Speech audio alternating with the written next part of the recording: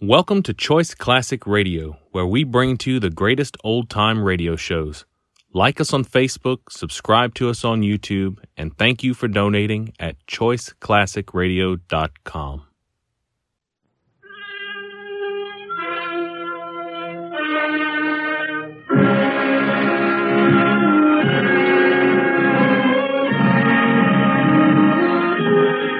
The makers of Campbell Soups present the Campbell Playhouse.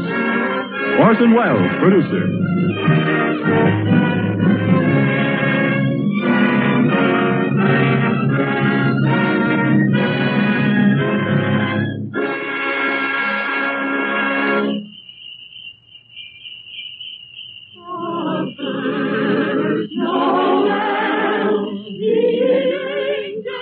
Good evening. This is Orson Welles. There are clearly a number of ways in which a Christmas carol could be introduced. Myself, I am most struck by the happy fortune that enables us on this Christmas Eve to present Mr. Lionel Barrymore, the best-loved actor of our time, in the world's best-loved Christmas story, A Christmas Carol. It is the American way, as we know, to establish traditions quickly where popular instinct and sentiment pronounce them sound. And so it is that today, actually only the 5th anniversary of Mr. Lionel Barrymore's first playing of the part of Ebenezer Scrooge for the Campbell Playhouse, there is, I think, in all America nothing more eagerly awaited, more firmly rooted in the hearts of the radio family that numbers millions, than this yearly performance of A Christmas Carol. A Christmas Carol, as Charles Dickens wrote it, has by common consent long been a classic. Mr. Lionel Barrymore's appearance in it is rapidly becoming one. And now, just before A Christmas Carol, Ernest Chappell has a special Christmas greeting from the makers of Campbell Soups. Mr. Chappell. Thank you, Orson Welles. As the old year draws toward its close, we of Campbell's feel a bond of warmth and gratitude toward each of you, our friends. For you see, in homes everywhere throughout the land, Campbell Soups have been welcomed. Day by day and week by week, you have placed confidence in us and in the foods we make. And there isn't anything we appreciate more deeply than the fact that so many of you have elected to let Campbell's make your soups for you. And so when Christmas comes, we look about to find some way to show our appreciation, some Christmas present by which to say thank you. The gift we chose 5 Christmases ago and have chosen each year since has become a part of Christmas to many and many a family. It has become a Christmas custom to gather round the radio to hear and to enjoy A Christmas Carol. And since it is Christmas Eve, we hope, too, that the younger members of the family are permitted to stay up and listen before dreams and visit of Santa. We get a great deal of pleasure planning and preparing this Christmas gift. And now it's ready.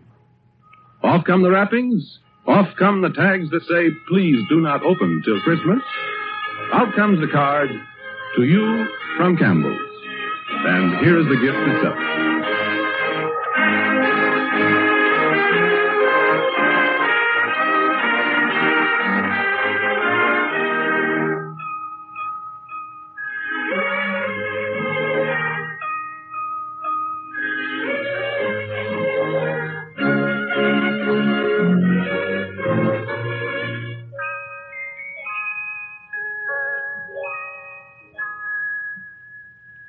Marley was dead to begin with. There's no doubt whatever about that. The register of his burial was signed by the clergyman, the clerk, the undertaker, and the chief mourner. Scrooge signed it. And Scrooge's name was good upon change for anything he chose to put his hand to. Old Marley was as dead as a doornail. Scrooge knew he was dead? Of course he did. Scrooge and Marley were partners for I don't know how many years. Oh, but he was a tight-fisted hand at the grindstone, was Scrooge. A squeezing, wrenching, grasping, scraping, clutching, covetous old sinner. Once upon a time, of all the good days in the year, on Christmas Eve, old Scrooge sat busy in his counting house, a grim, cheerless place if ever there was one. The door of Scrooge's counting house was open, that he might keep his eye upon his clerk, Bob Cratchit, who in a cold and dismal little cell beyond worked at his ledgers. 20, 21, 22. Merry gentlemen, let nothing you dismay. 23, 26, 29, 32. day. 11, 13, 17, 7, carry 1. Bob Cratchit. Yes, Mr. Scrooge? Stop that infernal caterwauling. Yes, sir. 9, 15, 17, 21, carry 1. Impudence. Singing their idiotic Christmas carols at my very door. Go somewhere else and bellow your blasted carols, or I'll give you in charge. Sorry, Governor. It's almost up for Christmas time, you know. Yes, and I don't want any of your old customs. Take your fellow fools and go away. Christmas. Blah. Right, sir. Merry Christmas anyway, sir. Merry Christmas, Uncle. Merry Christmas, Bob. Merry Christmas, Mr. Fred. God save you, Uncle. Humbug. Christmas a humbug, Uncle? Now, I'm sure you don't mean that. I mean just that. Exactly that. Merry Christmas. What right have you to be merry? What reason have you? You're bored enough. Well, what right have you to be dismal about Christmas, Uncle? You're rich enough. Now, Uncle, don't be cross. Well, what else can I be when I live in such a world of fools? What's Christmas to you but a time for paying bills without money? Merry Christmas. A time for finding yourself a year older and not an hour richer. If I could work my will, every idiot who goes about with Merry Christmas on his lips would be boiled with his own pudding and buried with a stake of holly through his heart. He should. Uncle? Nephew, keep your Christmas in your own way and let me keep it in mine. Keep it, but you don't keep it, Uncle. Well, let me leave it alone then. What do you want? A Christmas gift, I've no doubt. I came to wish you a Merry Christmas, Uncle. Merry Christmas. Much good may Christmas do you. Much good it ever has done you. There are many things from which I derive good by which I have not profited materially, I dare say, Uncle. Christmas among the rest. But I have always thought of Christmas time as a good time. A kind, forgiving, charitable, pleasant time. And therefore, Uncle, though it has never put a scrap of gold or silver in my pocket, I believe it has done me good and will do me good. I say, God bless it. God bless Christmas. Hurrah! Let me hear another sound out of you there, Bob Cratchit, and you'll keep your Christmas by losing your situation. As to you, nephew, I wonder you don't go into Parliament. You talk enough nonsense. Don't be angry, Uncle. I want nothing from you. I ask nothing of you. Why can't we be friends? Good afternoon. Well, I'm sorry you feel that way. I've tried. A Merry Christmas to you, Uncle. Good afternoon. And a Happy New Year, too. Humbug. And a Merry Christmas to you, Bob, and the missus, and Tiny Tim. Thank you, Mr. Fred. Same to you, sir. Good day, sir. Good day, Bob. Nonsense. Twaddle. Lummery. Talking of Christmas and not 2 sixpences to jingle together in his trousers pocket. You there, Bob Cratchit. Come here. What are you doing there? I was home putting a bit more coal on the fire, Mr. Scrooge. Seeing it's so cold in there, sir. Well, you put that coal back into the scuttle. A fire! A fire, indeed. I can tell you, if you use coal at that rate, you and I will soon be parting company, Bob Cratchit. You understand that? There's many a young fella like your situation, you know. Oh, I'm sorry, sir. My fingers were getting a little stiff with the cold. Then put on your mittens. There's someone at the door. See who it is. Yes, sir. Good afternoon, sir. Good afternoon. This is the firm of Scrooge and Marley. Yes, sir. I should like to see the head of the firm, if I may. Oh, very good, sir. What is it? A gentleman to see you, Mr. Scrooge. Huh? Have I the pleasure of addressing Mr. Scrooge or Mr. Marley? Marley's been dead these 7 years tonight. I'm through. Well, now, Mr. Scrooge, at this season of the year, it's only fitting that we who are more fortunate should raise a fund to buy the poor some meat and drink and means of warmth. You may not believe it, sir, but many thousands are now in want of common necessities, and hundreds of thousands are in want of the simplest comforts, sir. Are there no prisoners? There are plenty of prisons, sir. And the workhouses? They're still in operation, I trust. I wish I could say they are not, but they are, sir. The treadmill and the poor law are in full vigor then? Both very busy, sir. Oh, well, I'm very glad to hear that. I was afraid from what you said at first that something had occurred to stop them in their useful cause. No, sir, all these institutions that you mention are flourishing. But it's nevertheless true that some additional provision for the poor and the destitute must be made. A few of us upon change are endeavoring to raise such a fund, you see. And what shall I put you down for? Nothing. Oh, I see. You wish to be anonymous, sir. I wish to be let alone. I don't make merry myself at Christmas time, and I can't afford to keep a lot of idle people and make them merry. I help support the establishments that take care of the poor. They cost enough. Let those who are badly off go there. Many can't go there, sir. And many would rather die. And my advice to them is to do so and decrease the surplus population. Besides, I've only your word for it that all this is so. The truth, Mr. Scrooge. Well, so be it then. It's not my business. It's enough for a man to understand his own business and not to interfere with other people's. Mine occupies me constantly. Good afternoon, sir. I quite understand, Mr. Scrooge. Cratchit, show this gentleman out. Yes, sir. This way, please. Sir, I couldn't help overhearing. I should like to contribute something. Cratchit! Yes, sir. It isn't much, but it's all I can afford. There are others in worse situation than I am. You're a generous fellow. I wish I might say so of your employer. Cratchit! Yes, sir. Good afternoon, sir. Good afternoon.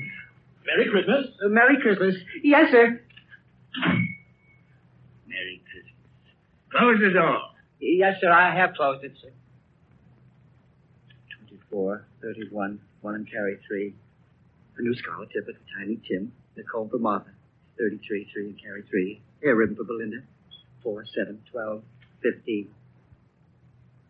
I suppose you want the entire day tomorrow. If it's quite convenient, sir. It's not convenient, and it's not fair. But I suppose I can't do anything about it.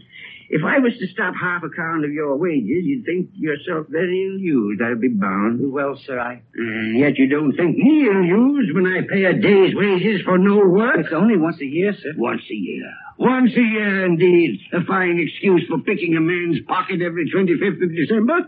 But I suppose it's no good talking. You must have the whole day. Well, see that you're here all the earlier the next morning. You understand? Oh, I will, sir. I will, sir, indeed. Good night, sir, and Merry Christmas. Merry Christmas.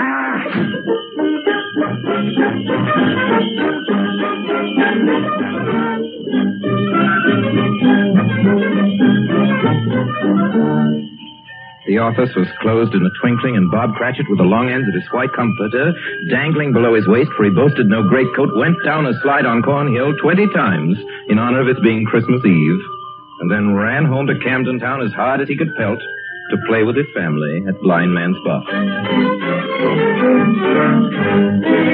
Scrooge, on the other hand, took his melancholy dinner in his usual melancholy tavern. Having read all the newspapers and spent the rest of the evening with his banker's book, went to his dismal house. Darkness is cheap, and Scrooge likes it. The yard was so dark that even Scrooge, who knew its every stone, had to grope with his hands through the fog and the frost to find the door. Scrooge walked through his rooms to see that all was right. Sitting room, bedroom, lumber room, all as they should be. Nobody under the table, nobody under the sofa. Nobody under the bed, nobody in the closet. Closed the door. Locked himself in, double locked himself in. Took off his cravat, put on his dressing gown and slippers and his nightcap. And sat down before the fire to take his gruel.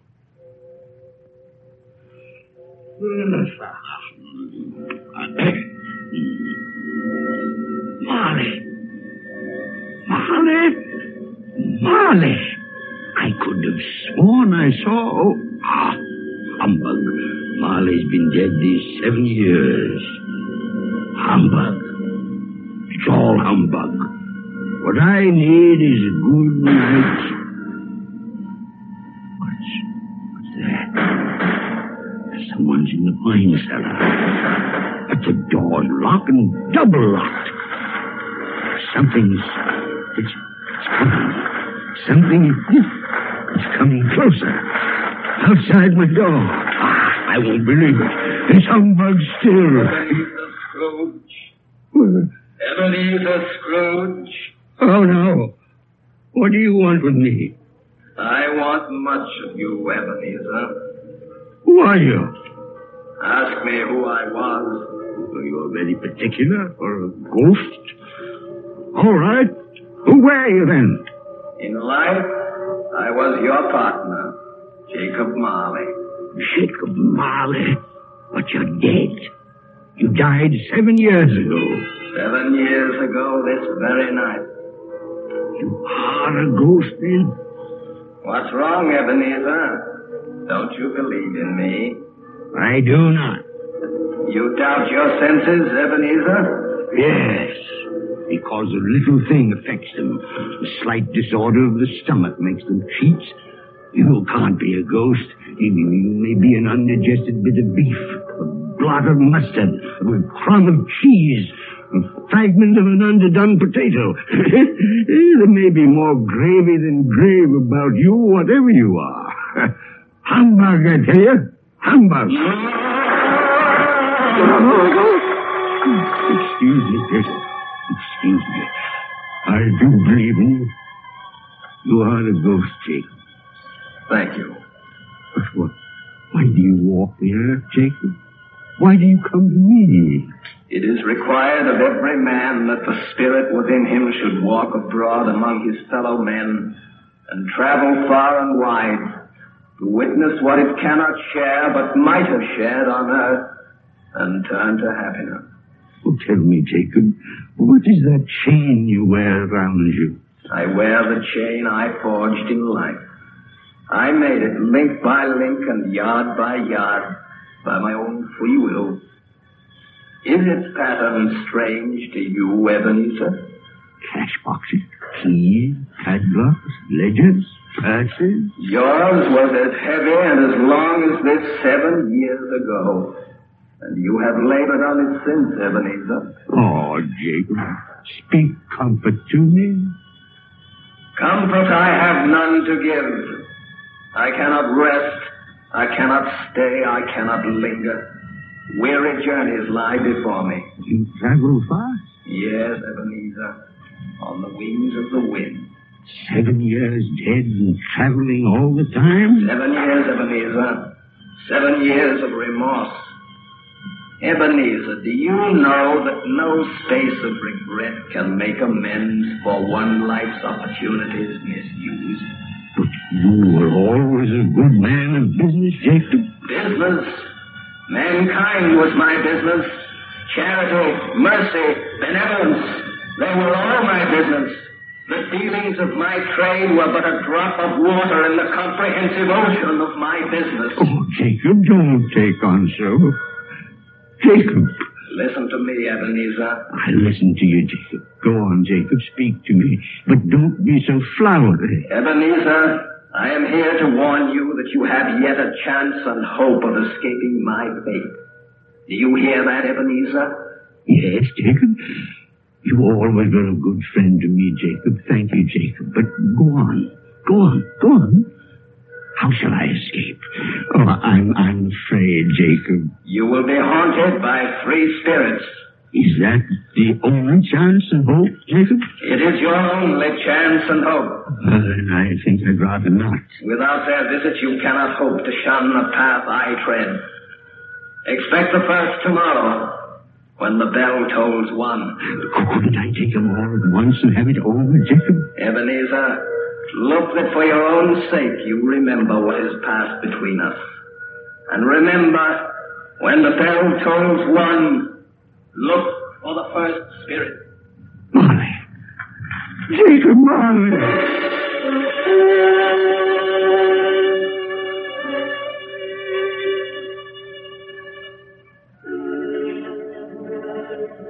Scrooge awoke.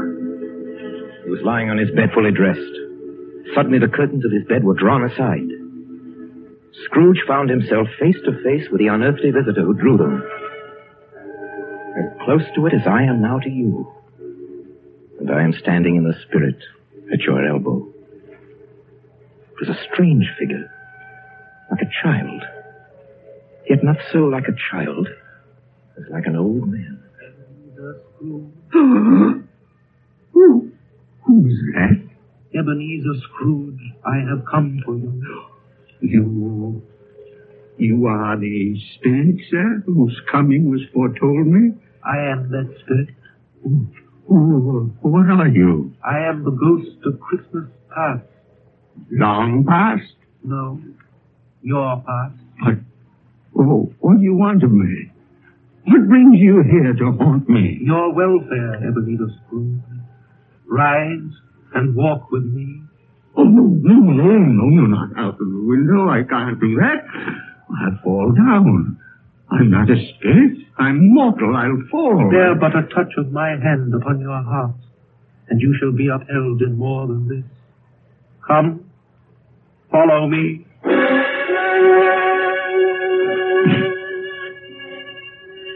Where are we? What's become of the city? And there's snow upon the ground. Where are we? These are the shadows of the things that have been. You recognize this countryside? Oh, I know every inch of it. Every rock, every tree. And that bleak building over there? That building. I was a boy there. Yes. I went to school in that horrible place. Do you recollect that path? I could walk it blindfold. Strange you've forgotten so many years. Come, let us go closer. Look through the window into that cold, barren room. What do you see, Ebenezer Scrooge? I see a boy. A solitary child, neglected by his family, alone. Yes, I see. I know that boy. Oh, I was so lonely. Poor boy. Your lip is trembling, Scrooge. And what is that on your cheek? It's nothing at all. I wish it's too late for that now. What's the matter? Nothing. The waits came to my door singing Christmas carols last night. There was a boy like that among them. A poor, thin, pale boy in a ragged coat. I'd like to have given him something. That's all. Is that all? Come, Ebenezer Scrooge.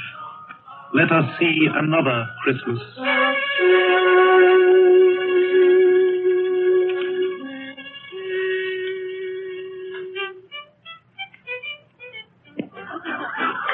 Do you know this place, Ebenezer Scrooge?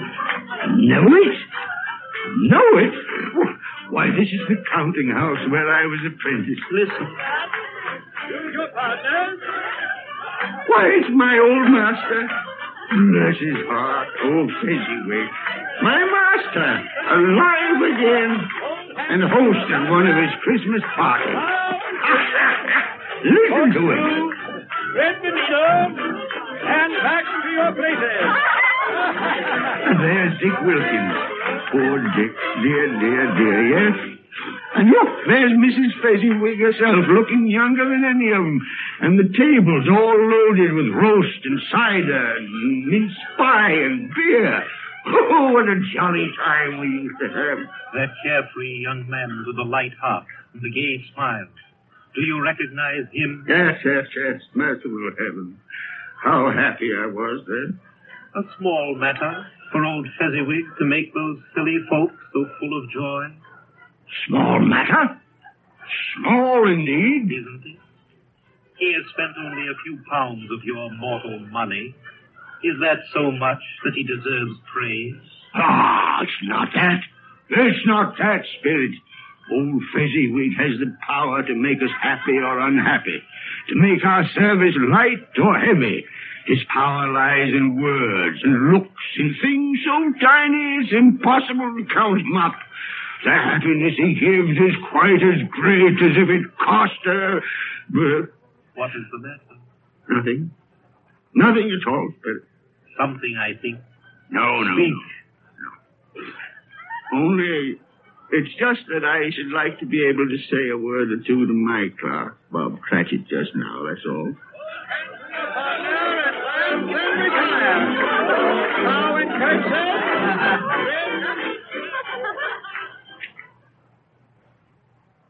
My time grows short, and we have yet another journey to make. Where now? Come. This is our last visit to the past, Ebenezer. Here, in this little room, with a fair young girl by your side.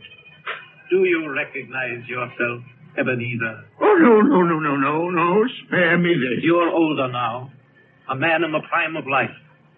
Your face has begun to wear the signs of care and avarice. Your eyes are greedy, the eager, restless eyes of a miser. No, please. She knows it, too, that girl by your side.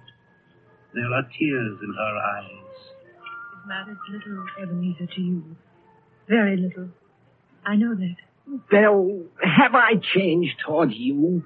When we were engaged, we were both poor. Was it better then? Better to be poor? Better at least to be happy. You're changed. You were another man then. I was a boy. Do you blame me because I've grown wiser? Have I ever tried to break our engagement? In words, no. Never. In what, then? In a changed nature. In an altered spirit. In everything that made my love of any value in your sight. Shall I release you from the promise? Belle. Oh, at first it may cause you pain to lose me. A very brief pain. But soon it will be dim, like a half-remembered dream. An unprofitable dream. And you will be glad to be awake from such a dream. May you be happy in the life you have chosen, Ebenezer. For the love of him you love. Spirit, it's enough. Show me no more.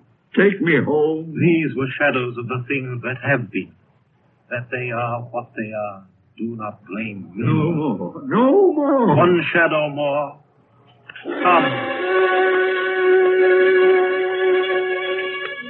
Do you see this man, Ebenezer Scrooge? This man might have been you. And the woman beside him, your wife. And that girl might have been your daughter, Ebenezer Scrooge. She might have called you father. She might have been a springtime in the haggard winter of your life. Please let me go. Show me no more. Listen now, while they speak, Ebenezer. Well, I saw an old friend of yours today. Who was it? Yes. How can I? It's... Oh, I know. Mr. Scrooge. Mr. Scrooge it was. I passed his office window. It wasn't shuttered, and there was a candle inside, so I couldn't help seeing him. His partner, Marley, lies at the point of death, I hear. And there Scrooge sat all alone. Quite alone in the world, I do believe. Spirit, I can bear no more. Leave me. Haunt me no more. Take me back. Take me back.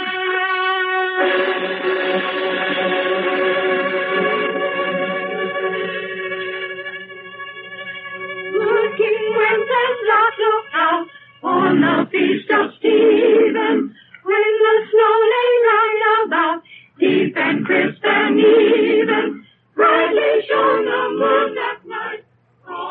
You are listening to the Campbell Playhouse, bringing you tonight the 5th annual presentation of Charles Dickens' A Christmas Carol, produced by Orson Welles and starring Lionel Barrymore as Scrooge.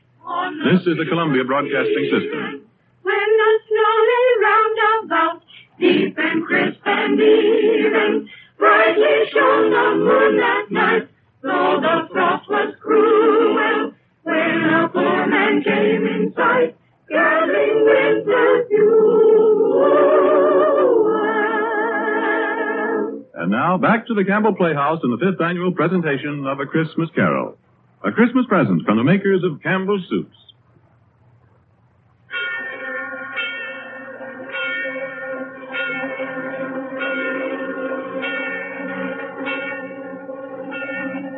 On the stroke of one, Scrooge awakened suddenly and sat him bolt upright in his own bed. He remembered the words of Marley's ghost and wondered from which direction the second specter would appear. At that moment, nothing between a baby and a rhinoceros would have astonished him very much. Now being prepared for almost anything, he was not by any means prepared for nothing. And consequently, when no shape appeared, he was taken with a violent fit of trembling. 5 minutes, 10 minutes, quarter of an hour went by, yet nothing came. Then, as he sat in his bed, he became aware gradually of a great blaze of ruddy light that seemed to shine upon him from the adjoining room. He got up softly and shuffled in his slippers to the door. It was his own sitting room, there was no doubt about that. But it had undergone a surprising transformation. The walls and ceiling were so hung with living green that it looked a perfect grove.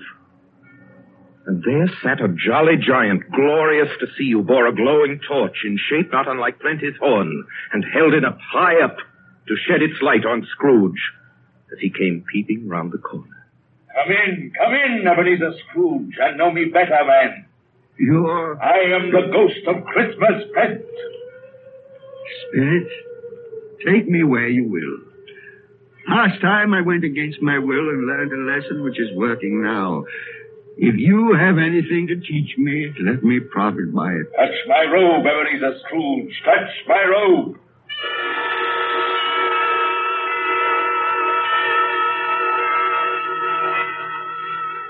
Where have you brought me, Spirit? To an humble dwelling in an humble street. It's miserable enough. Yet there is happiness there.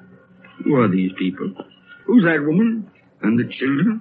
These are the family of your clerk, Bob Cratchit. See his wife, dressed in a twice-turned gown, but brave in ribbons, laying the table for their Christmas dinner. And there, assisting her, is her daughter, Belinda. And the young man with the fork in the stuffing, that's Master Peter Cratchit. And the two little Cratchits. Listen, Scrooge, and watch.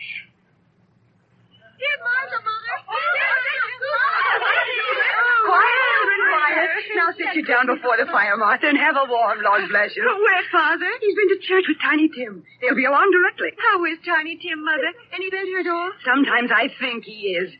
And sometimes I think, oh, dear God, if anything should happen to Tiny Tim. Oh, Mother, you mustn't even think of such a thing.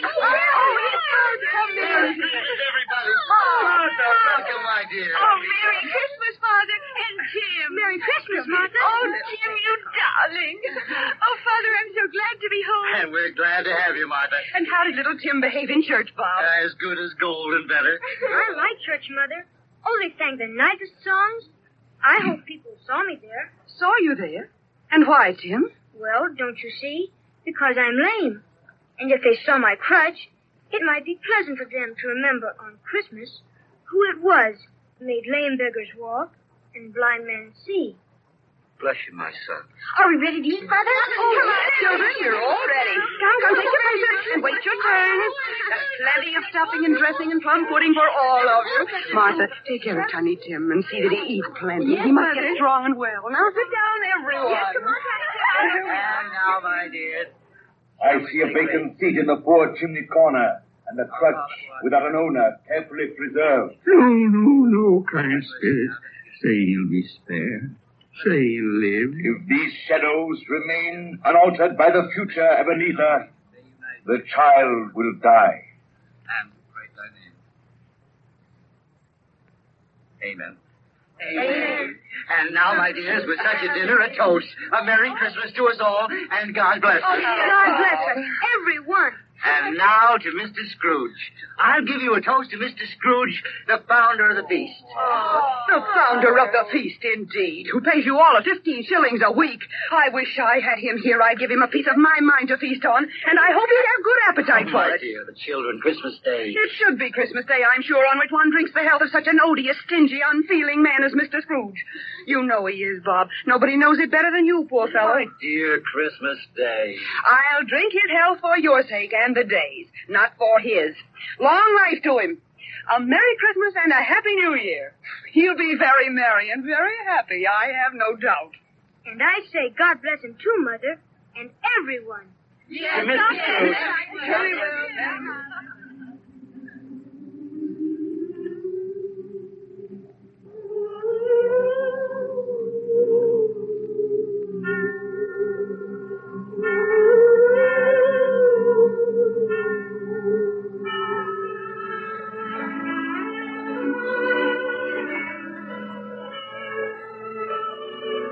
There was nothing of high mark in all this. They were not a handsome family, these Cratchits. They were not well-dressed. Their shoes were far from being waterproof. Their clothes were scanty and at known, very likely, the insides of a pawnbroker's. But they were happy, grateful, pleased with one another and contented with the time. And when at last they faded, Scrooge had his eye upon them. And especially on Tiny Tim, until the last. Many calls Scrooge made that night with a ghost of Christmas present. Down among the miners they went who labor in the bowels of the earth, and out to sea among the sailors at their watch. Dark, ghostly figures in their several stations. Much they saw and far they went, and many places they visited, but always with a happy end. The spirits stood beside sick beds, and they were cheerful. On foreign lands, and they were close at home. by poverty, and it was rich. In almshouse, hospital, and jail, where vain man in his little brief authority had not made fast the door and barred the spirit out, the spirit left his blessing. It was a long night. It was only a night. And it was strange, too, that while Scrooge remained unaltered in his outward form, the ghost grew older.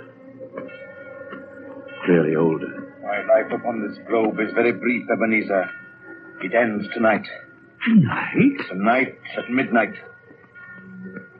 Ah, the hour has come. Oh, not yet. Not yet. Now, there are still more things I wish to learn. These you will learn from still another spirit. Still another spirit, Ebenezer.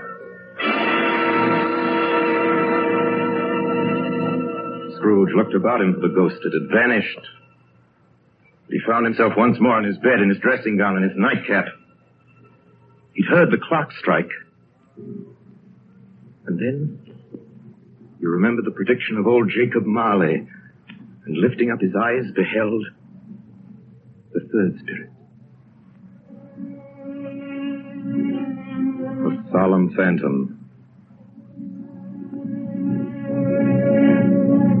shrouded in black, draped and hooded, coming towards him slowly and silently, like a mist along the ground. I know you. You are the ghost of Christmas yet to come. You will show me the shadows of things that have not happened, but will happen in the time before us. Answer me, spirit, ghost of the future. Oh, I fear you more than any specter I've seen. Yet, as I know your purpose is to do me good, and as I hope to live to be another man from what I was, lead on. Lead on! The night is waning fast. Time is precious. Spirit, why have you brought me here again? Into Bob Cratchit's home? It's not the same. Why is it so quiet? So very quiet here. Mother, please. Oh, my son. My little son. Tim. I loved him so. Mother, dear, you mustn't. It's almost time for Father to be home. Don't let him see you crying. Yes, Mother. He's late tonight. He walks slower than he used to. Yet I've known him to walk very fast indeed with Tiny Tim on his shoulder. So have I, Mother. But he was light to carry. And his father loved him so that it was no trouble. No trouble at all. Bob. Good evening, my dear. You're late, Bob. I'm sorry, my dear. I went to the churchyard today. I wish you could have gone with me. It would have done your heart good to see how sweet and green the place it is. You'll see it often. I promised him. I promised Tiny Tim we'd walk there on Sunday. Oh, Father, dear, it's God's will, Bob. I'm trying to understand it, my dear. My son. My little son, Tiny Tim. And I loved him so. Oh, that's cruel. Cruel. Spirit, can't you give me one ray of hope that I may change all that? That Tiny Tim may live?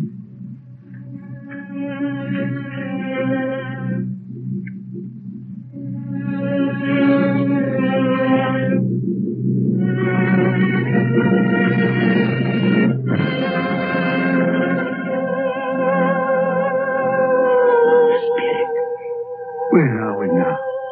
Oh, merciful heaven. Churchyard, overrun by grass and weeds, choked with too much burying. Desolate, lonely, crumbling gravestone. Spirit, now before I draw near to that gravestone, answer me one question. Are these the shadows of things that will be, or are they the shadows of things that may be only? Will you not speak to me, Spirit? What is that grave to which you point? Oh, now I see. There's writing on that stone. Name on the gravestone is Ebenezer Scrooge. Ebenezer Scrooge. Oh, Spirit. No. Spirit, hear me. I'm not the man I was. Why show me this if I'm past all hope? Tell me that I may change these dreadful shadows that have come, that you've shown me by an altered life. I'll honor Christmas in my heart, and I'll try and keep it all the year. I live in the past, the present, and the future. I will not shut out the lessons that they teach. Tell me, do, Spirit, please tell me that I can sponge away the writing on that stone, Spirit. I beg of you, Spirit. Spirit.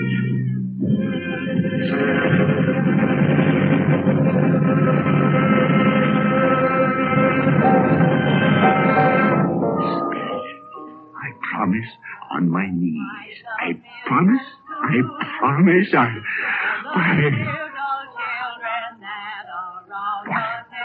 What's this? It's my bedpost. I'm home. In my own bed. In my own room. And the sun. The sunshine. It's clear. It's bright. No fog. Oh, what a beautiful day. Glorious. Glorious. Boy. Oh, boy. Yes, sir? What's today? What's that, sir? What day is it, my fine fella? Today? Why, it's Christmas Day. Christmas Day! And I haven't missed it. The spirits have done it all in one night. All in one night. Heaven be praised. How's that, sir? Listen, my lad. Do you know where the poultry is in the next street? I should say I do. An intelligent boy. A remarkable boy. Tell me, do you know if they've sold the prize turkey that was hanging in the window? The one as big as me? What a delightful boy.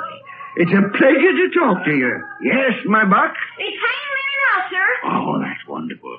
Now go around, will you, and tell him to send it to Bob Cratchit and his family on Broad Street. And mind you, they're not to know who paid for it. Now, hurry along, my lad. And here's £50 for your trouble. Yes, sir. And a Merry Christmas. And a Merry Christmas to you, too, my boy. Oh, I don't know what to do. I'm as light as a feather, as happy as an angel. I'm as merry as a schoolboy. A Merry Christmas. A Merry Christmas to everybody. A Happy New Year to all the world.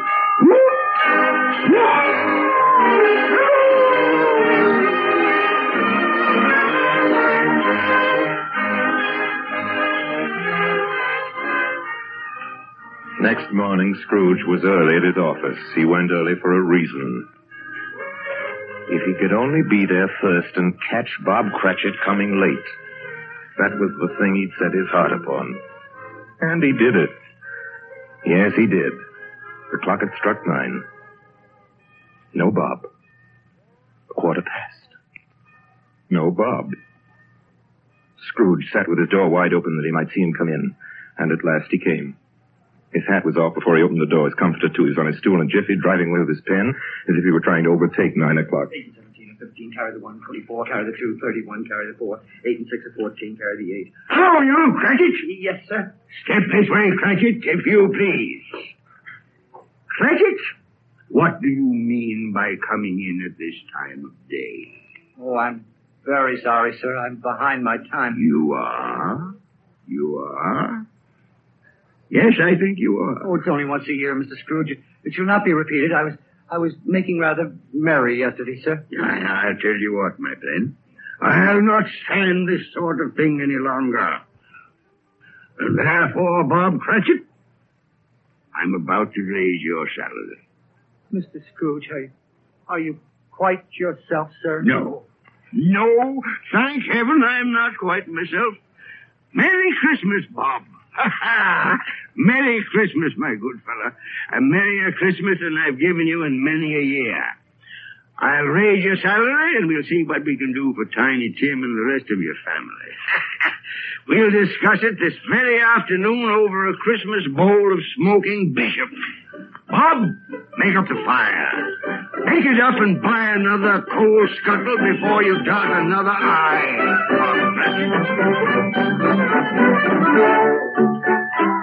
Scrooge was better than his word. He did it all, and infinitely more. To Tiny Tim, who did not die, he was a second father. He became as good a friend, as good a master, and as good a man as the good old city knew, or any other good old city, town, or borough in the good old world. Some people laughed to see the alteration in him, but he let them laugh, and little heeded them. His own heart laughed, and that was quite enough for him. He had no further intercourse with spirits, but lived upon the total abstinence principle ever afterwards, and it was always said of him that he knew how to keep Christmas well, if any man alive possessed the knowledge. May that be truly said of us, all of us. And so, as Tiny Tim observed, God bless us, everyone. Joy to the world, the Lord is come. Let earth receive her King. Let every heart prepare his room.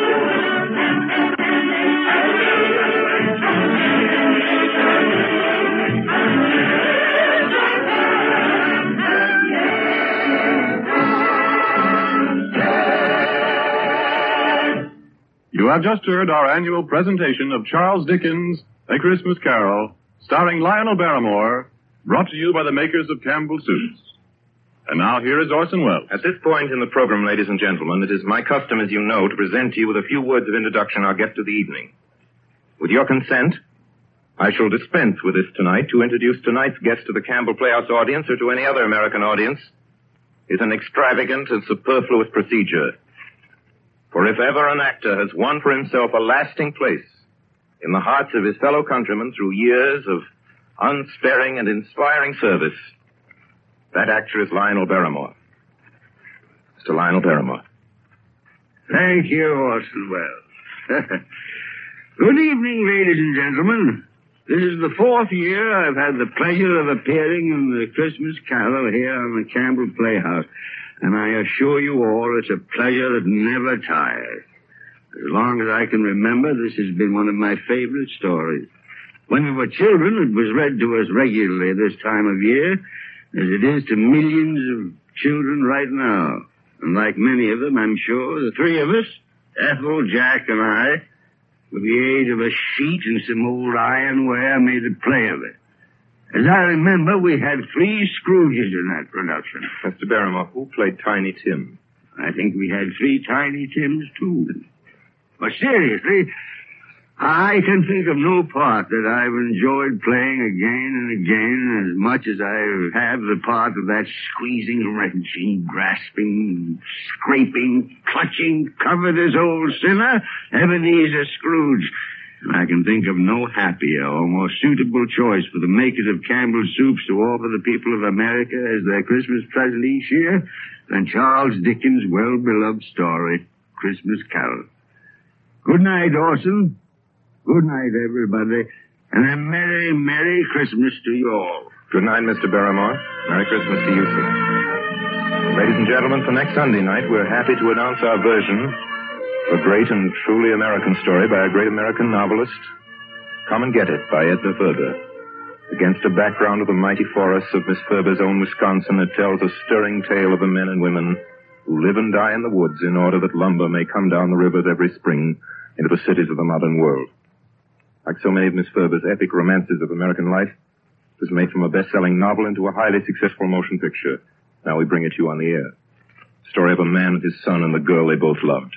Lotta, played for us by one of the loveliest and most accomplished of Hollywood's younger dramatic actresses, Miss Frances D. And so until next week, until Come and Get It with Frances D., my sponsors, the makers of Campbell Soups, And all of us on the Campbell Playhouse remain, as always, obediently yours. But just a minute, Benny, ladies and gentlemen, it's the night before Christmas.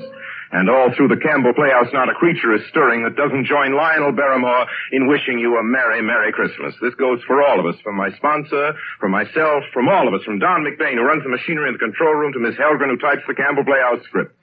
A Merry Christmas from Benny Herman and his band of Merry Melodians, Merry Christmas. You get the idea. From Max Sayre's choruses. From Harry Esman and his crew of sound effect technicians. Thank you. And from Orson Welles and his considerable aggregation of dramatic talent, which includes, among others, Mr. Frank Reddick, Miss Georgia Backus, Miss B. Benaderet, Mr. Ray Collins, Mr. Everett Sloan, Mr. George Coulouris, Edgar Barry, Erskine Sanford, Tommy Lane, William Allen, Betty Lou Walters, Eric Burtis, and, of course, myself and George Spelvin. A Merry Christmas. How about it, ladies and gentlemen? A Merry Christmas. And finally, as Tiny Tim says... God bless us, everyone.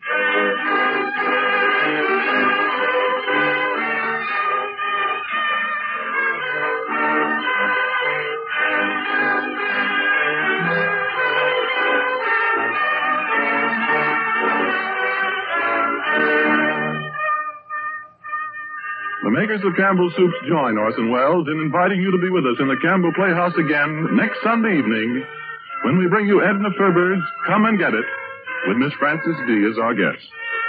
Meanwhile, if you have enjoyed our 5th annual presentation of A Christmas Carol, won't you tell your grocer so this week when you order Campbell Soups?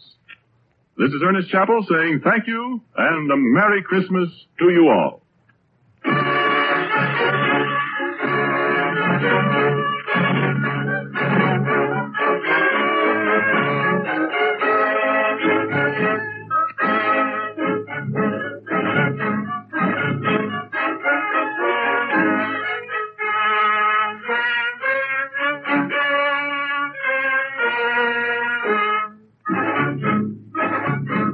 This is the Columbia Broadcasting System.